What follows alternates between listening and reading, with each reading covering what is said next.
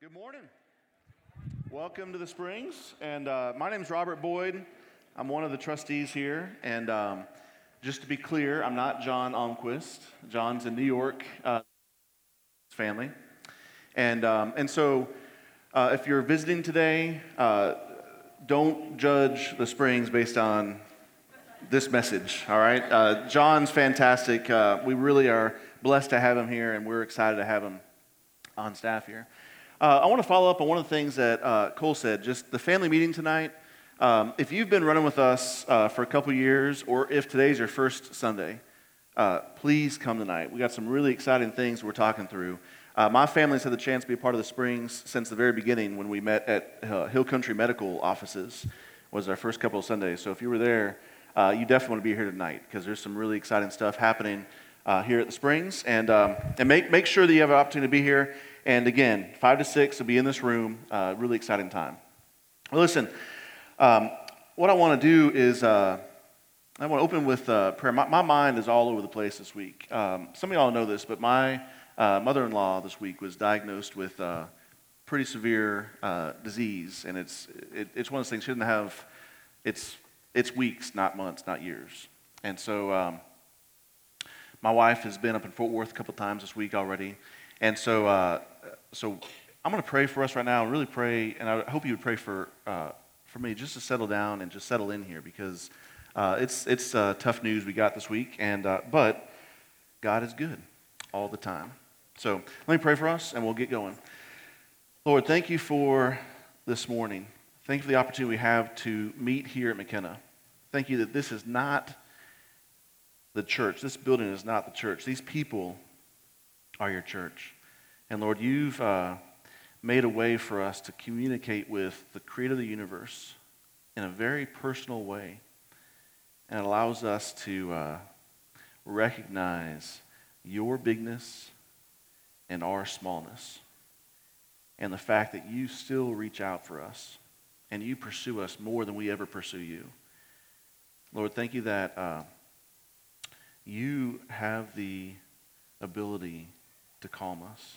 Your word says, be anxious for nothing, but in everything by prayer and supplication, present your requests to God. And the peace of God that surpasses all understanding will guard your hearts and mind. So Lord, I pray that this morning. I pray for peace that surpasses understanding. I pray for clarity. I pray for the opportunity of my friends here to hear who you are, what you desire, and how to achieve that. Lord, we love you. Thank you for your son that gave himself on the cross.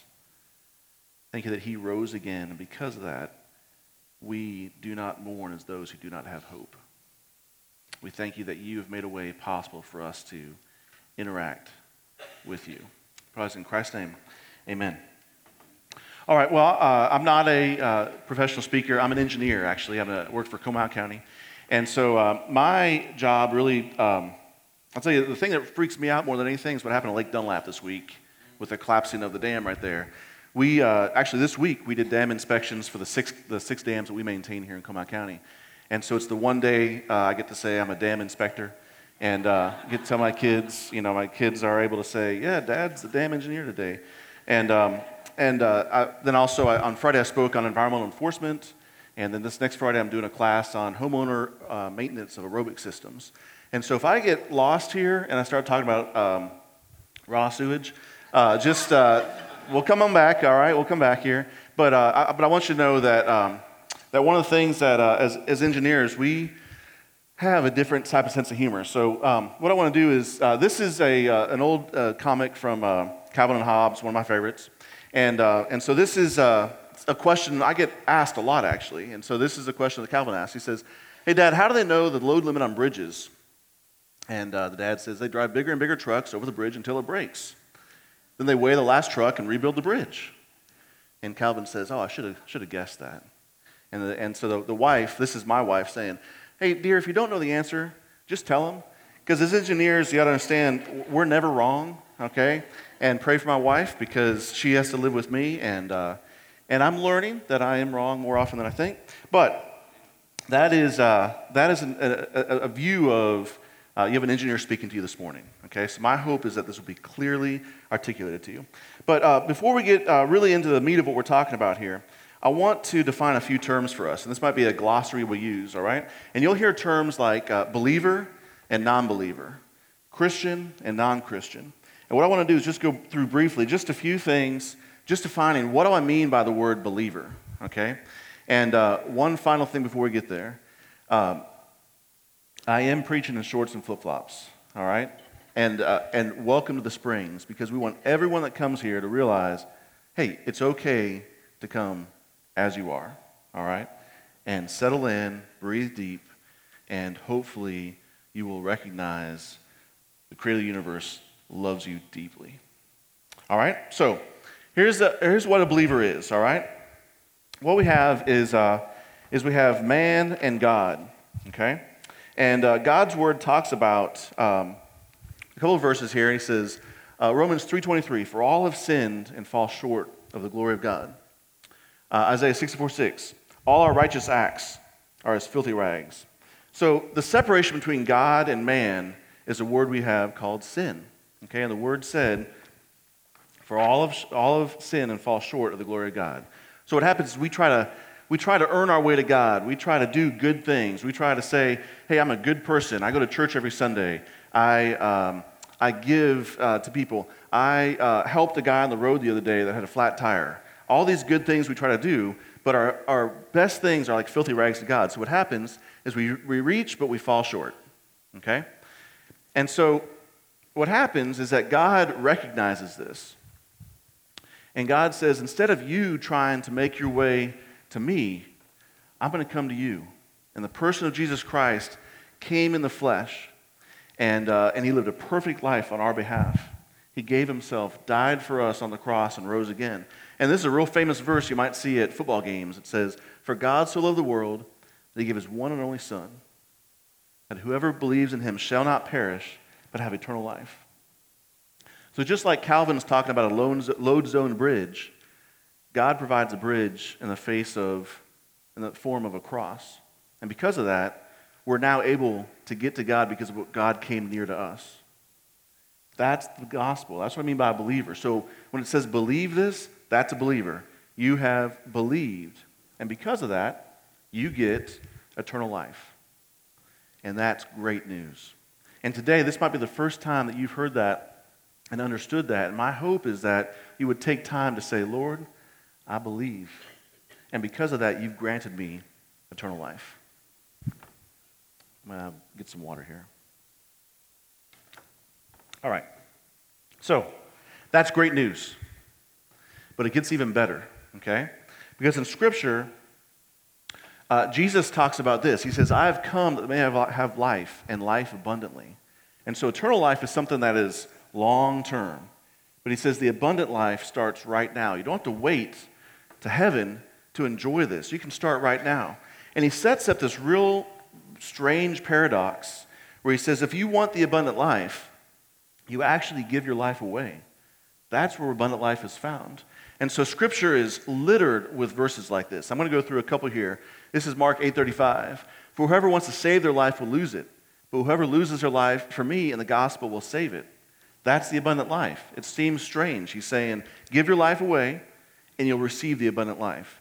Eternal life is guaranteed. It's set. We're talking about the abundant life here. Okay? Philippians 1:21. For to me to live is Christ and to die is gain. 1 John 3:16. This is how we know what love is. Jesus Christ laid down his life for us, and we ought to lay down our lives for our brothers and sisters. Luke 9:23. Then he said to them all, whoever wants to be my disciple must deny themselves and take up their cross daily and follow me. He set this thing up saying, eternal life is guaranteed. You've got it. But you want abundant life? Give your life away. And you hear that message here over and over again at the Springs is, and using John's terminology, give your freaking life away. If you want the abundant life, that's where life is found. And so what happens is God has set up a deal where he says full devotion is where the abundant life is found. All right? Now, for me, this is what my full devotion looks like. My devotion is I give, a lot of times, 90%. And I say, man, I hope God grades on the curve. And so what happens there is that I don't think I'm alone there. I think we all kind of give this 90%. I think that we like the appearance of full devotion, but we're not willing to give our life away to achieve full devotion. For me, a real application that really speaks well here is Kelly and I, we have 5 kids, okay? We have 3 biological kids that are 18, 16, 15, and we have 2 adopted children that are now 9 and 8. And we adopted them through the foster system. So we started fostering them when they were 3 and 4, okay? And there's people in this room that remember that season, and they picked us up and just kind of carried us through a lot of those times. But they moved in September. I don't remember the year, to be honest. I could probably think of it, but you have better things to do than watch me remember things. And so they moved in September, and it was rough, really tough. And this was challenging because as a foster parent, one of the things is you kind of hedge your devotion to these foster kids. You're like, they might not be here a long time, so I don't want to give my whole heart to them. I don't want to get hurt, and so I'm going to hold back. And that's the season we were in, okay? Is I did not want to give everything to these children. And so my Christmas present to my family that year was I took the boys to Houston and gave them 3 days just by themselves. Went to Houston. My parents live in Houston. Went down there. We had. I honestly don't remember much of it, but on the way back, I remember that this is where 90% devotion can get you.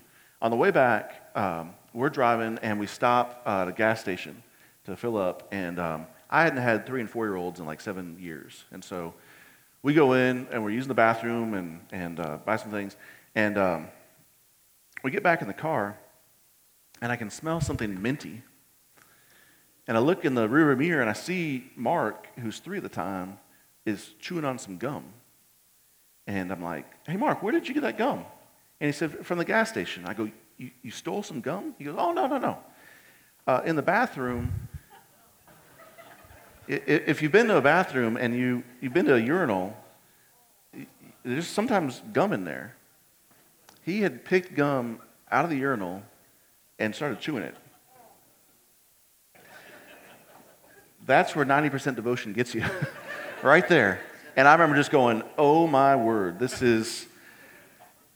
we truly are failures. I mean, we have failed miserably as parents. And so that 90% devotion as a foster parent, okay, it's a dangerous place to be, not because your kid might eat gum out of a urinal, but because you're missing out on the opportunity to love a child fully. And so one of the characters in Scripture that we talk about is a guy that I relate to really, really well. Okay, and it's an Old Testament king.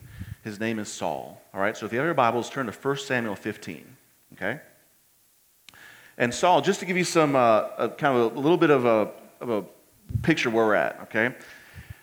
I know a lot of people get frustrated by the Bible because they feel like they open it and they read it and it's like reading Japanese, okay? And so what I want to do is just give you a little breakdown here, okay?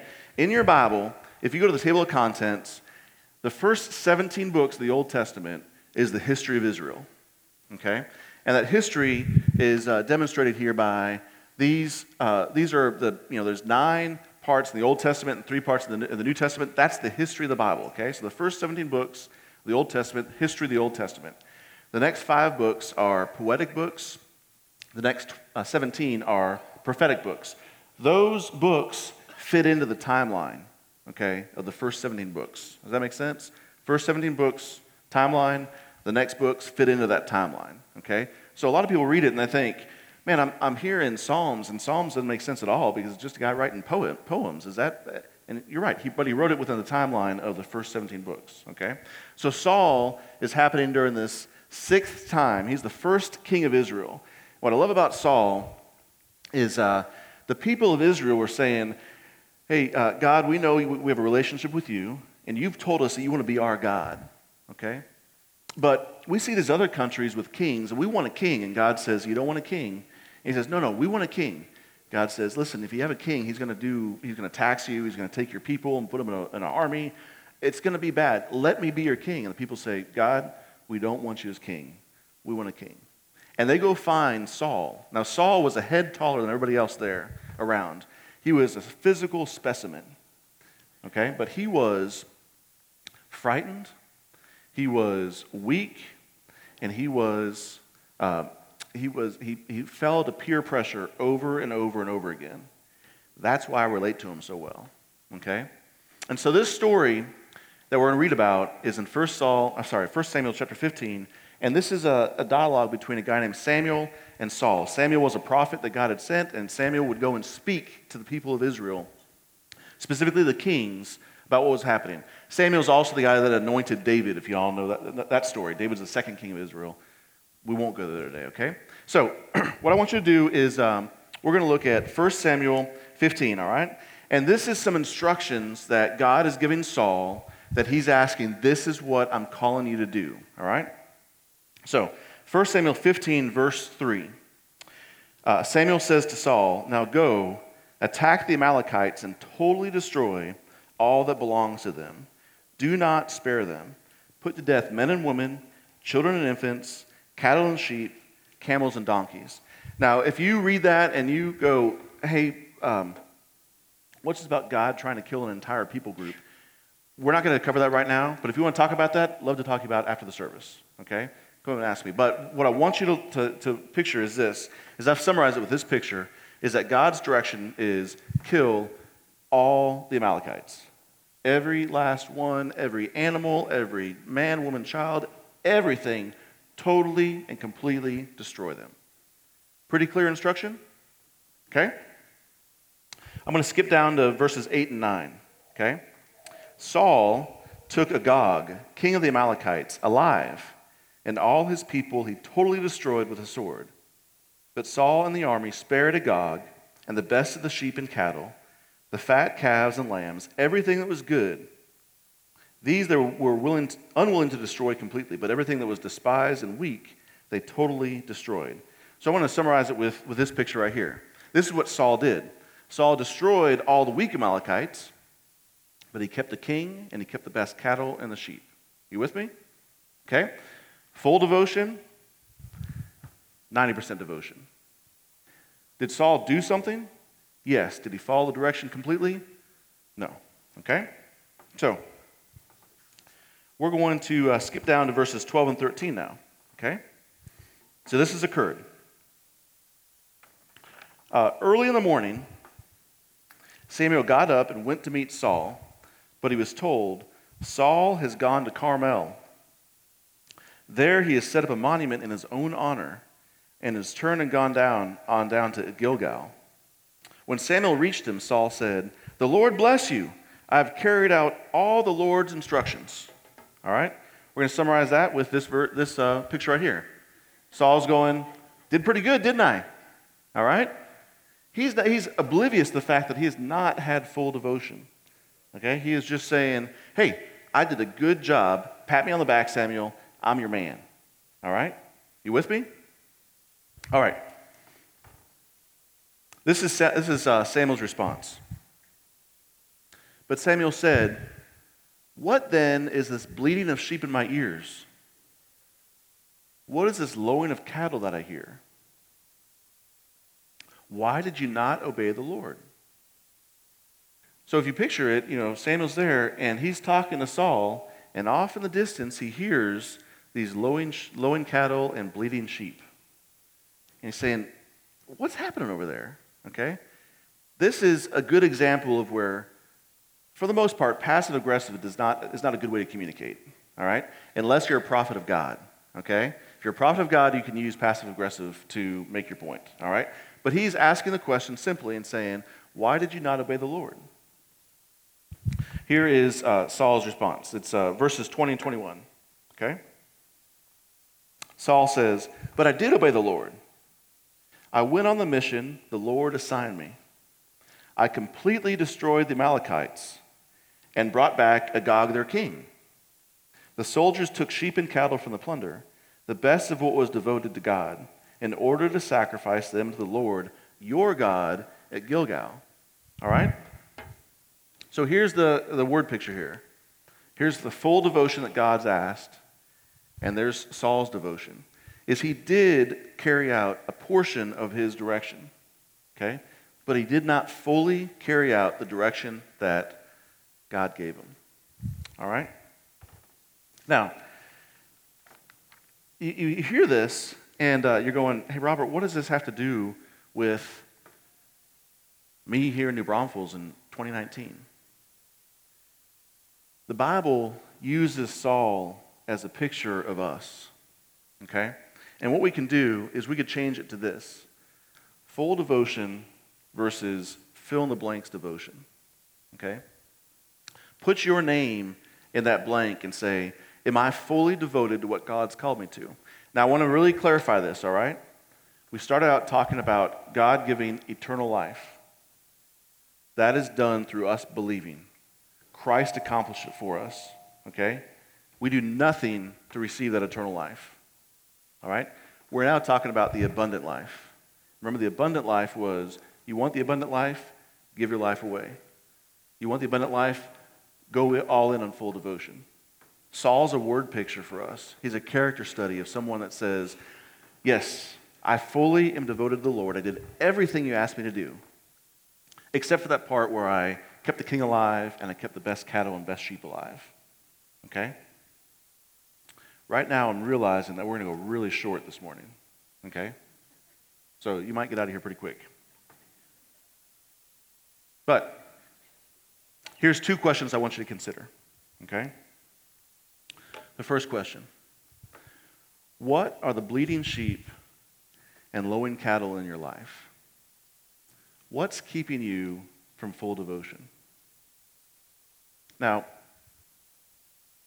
I can tell you in my life what it is.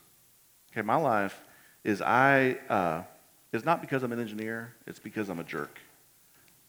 I am self-righteous. I judge people. And that's what keeps me from full devotion. It's the fact that I have this mindset that I'm the smartest guy in the room. And God's destroying that over time.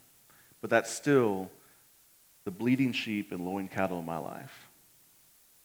What is it for you? What is it that God right now is tapping on the shoulder and saying, that's it, man. That's what's keeping you from full devotion. It could be an affair. It could be an addiction to pornography. It could be mismanagement of funds. It could be treating your wife or husband the way they should not be treated. It could be yelling at your kids and thinking that's the way that I raised them. It could be self-righteousness. It could be a mindset of just saying, God, I know what you've asked. I'm not willing to give it. So what are the bleeding sheep and lowing cattle in your life? That's for you to answer. Second question is, who's your Samuel? Who are the people in your life that have full permission to call you on the lowing cattle and bleeding sheep in your life? Who are they? For me, I can name them. John Almquist, Cole Adams, Shannon Merrick, Todd Smith. Those guys have full disclosure to come to my life and say, hey, Robert, I know you want to be here, but I'm seeing you down here. I'm seeing you say you want to be fully devoted, but I'm seeing a gap here. Can you help me understand what that 10% is? Where are we missing this? Okay? So my question to y'all is, who is your Samuel? Who's the person that has permission to come into your life and ask you those questions? I'm telling you right now, if your answer to those questions are, one, I don't have any bleeding sheep and lowing cattle, and two, therefore, I don't need a Samuel, beware. Okay? Be careful, because that's a dangerous place to be. If someone asks you, hey, if Satan were to take you out, how would he take you out? And you can't answer that, you're in deep, serious trouble. Okay? This is why it's so vitally important while we go and we talk about going all in on community here at the Springs. Community groups are that lifeline that we provide an opportunity for you to recognize bleeding sheep, lowing cattle in your life, and give you people that can be Samuels in your life. Okay? If you're not in a community group, I encourage you, I plead with you, please, please, please, see Jonathan Dennis after the service and get in one. If you're in a community group and you say, we never talk about bleeding sheep and lowing cattle, and no one has permission to talk to my life, get out of that community group, go see Jonathan, and get in a different community group. Okay? I'm being dead serious. We don't have time to just play around and play in this 90%. We just say, okay, you're okay, I'm okay, we're all okay. Let's just keep tricking each other into thinking that we're doing full devotion here. Okay? That's not healthy. That's not what God wants, and that will not lead you to the abundant life. Eternal life is guaranteed. The abundant life is your desire to go all in and say, I want to be fully devoted because you've promised me that's where abundant life is found, is when I address these bleeding sheep and lowing cattle in my life, and I give people permission to speak into my life. That's where it's found. I want to share something with y'all. I've already told you how bad a parent I am. But this is something that I want to show y'all. I don't know if you can read that. But in my family, what we started doing, we started about probably 3 months ago. Myself and Shannon and Jonathan Dennis started with 1 Peter. And what we do is we just read a couple of verses a day, probably 3 times a week. And I'll send out just some observations to my family. Okay? So, we're in 2 Corinthians now, so I write this out where FamBam is our family text feed, and I think there's probably everybody else, a lot of people have text feeds in here. My 2 youngers are not on here. Just our policy is that we give kids a cell phone Christmas of their 6th grade year. Okay, so our 2 youngers are not on there. So that's just what we've done. If you think that's wrong, let's talk about it, and we'll have a fun time. Okay? So, 2 Corinthians 7:1. Since we have these promises, beloved, let us cleanse ourselves from every defilement of body and spirit, bringing holiness to completion in the fear of God. So these are the observations that I made that I sent out to my family just for us to contemplate and talk through, both on text feed but also at night if we're sitting around the dinner table. Since we have the promises of being the temple of God, it is our responsibility to keep ourselves clean from things that could defile the temple. Not to perform and earn God's favor, because God's favor for us was earned by the finished work of Christ, but rather in response to the great love He has lavished on us and our desire to provide Him a clean home in the form of our bodies. So what are some things that are currently in your life that are defiling God's temple? What are your bleeding sheep and lowing cattle? This is before I even knew I was preaching, so this is just, I'm kind of hijacking our text here, but things that you're seeing, listening to, participating in, speaking to. How can we make our lives holy in light of His great love for us? That was the question presented to my family. Kids, if you want to make your parents happy, respond to their texts. Okay? This is what I get. I worry, which leads to extra eating, which leads to unhealthy thinking. Another response, judgment towards others. My response back, self-righteousness, which leads to increased judgment. Another one, ditto. Trying to think into the future when I'm needing to stay in the now. Those are the things that keep us from having a holy temple. Those are the things, the bleeding sheep and lowing cattle. And just so you can see that it really is a text feed, could someone please put out the chicken parmesan in the oven from the freezer? All right? That was on Tuesday, all right? But that's what I'm doing right there is I'm seeking to be a Samuel for my family. I'm seeking to call out what are the things in your life that are keeping you from being fully devoted. And I'm asking those questions on purpose, asking them to do those things. Now, I can't be the Samuel for my kids for the rest of their life. That's why I want my kids that have been raised in a church community like this, when they go to college, when my oldest is going to ACU in the fall, she's got to make a beeline for a church that has healthy community that will ask the questions, what are the bleeding sheep and lowing cattle in your life, and will you allow me to be a Samuel for you?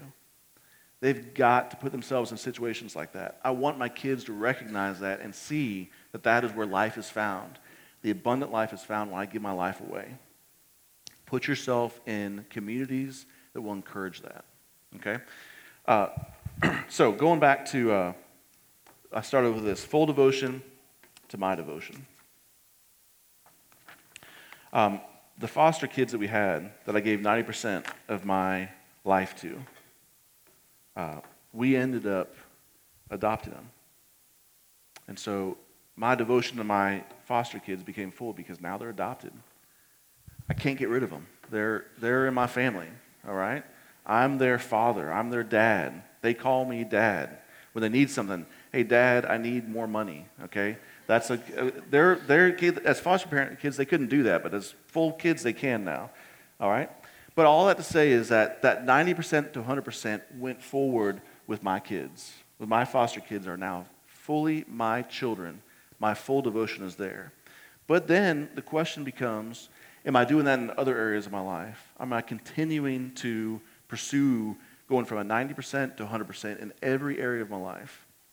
And for you, the picture of adoption is something that all of us can have. All of us can see. It's a word picture that God uses. And so we have full devotion, but we have God's devotion to us. And so this is Galatians 4. But when the set time had fully come, God sent his Son, born of woman, born under the law, to redeem those under the law, that we might receive adoption to sonship. This harkens all the way back to the first thing we talked about, which was God made a plan, made a way for us to spend eternity with him. The question before us is, are we going to go all in and experience the abundant life? Or are we going to continue to play the game of 90% and hope God just grades on a curve? I'm telling y'all right now, the abundant life is worth it. If you're in a place right now where you're saying, you mentioned those questions, and I know what they are. I know the things keeping me from 100% devotion. Last week's message ended in James 5. James 5:16 says, confess your sins one to another that you might be healed. I would today find your Samuel today and go to them and say, I know what the things are that are keeping me from full devotion. I know what the 10% is. I'd like to share that with you so I can be healed, so I can experience the abundant life, because what I'm experiencing right now is not the abundant life. I know I have eternal life, but this whole Christianity thing, man, it's a ripoff, because I feel like I want to give 100%, but I'm not. So then I'm not experiencing the abundant life, and you end up with as sour Christians. And I'm telling you, as believers, fully devoted believers that have experienced the abundant life, you should be the most joyful, the most humble people that they want you on their team. They want you around because you demonstrate what it looks like to be fully devoted to Christ. And also, when you're fully devoted, when you're experiencing the abundant life, when you get the phone call that says, hey, my mom's got 6 months to live, we don't mourn as those who don't have hope. I know where she's going. I know what it looks like to be fully devoted. My mother-in-law has been a fully devoted follower of Christ. She will experience the eternal life, not because of what she's doing, but because of what Christ has done. But then on top of that, she has demonstrated the abundant life. If you've met her daughter, you know the abundant life was passed to her as well. So let me pray for us, and we'll get going here. All right? Let's pray. Lord, thank you. Thank you for the eternal life that you offer us through the person of Christ. Lord, thank you for the abundant life you invite us to be a part of.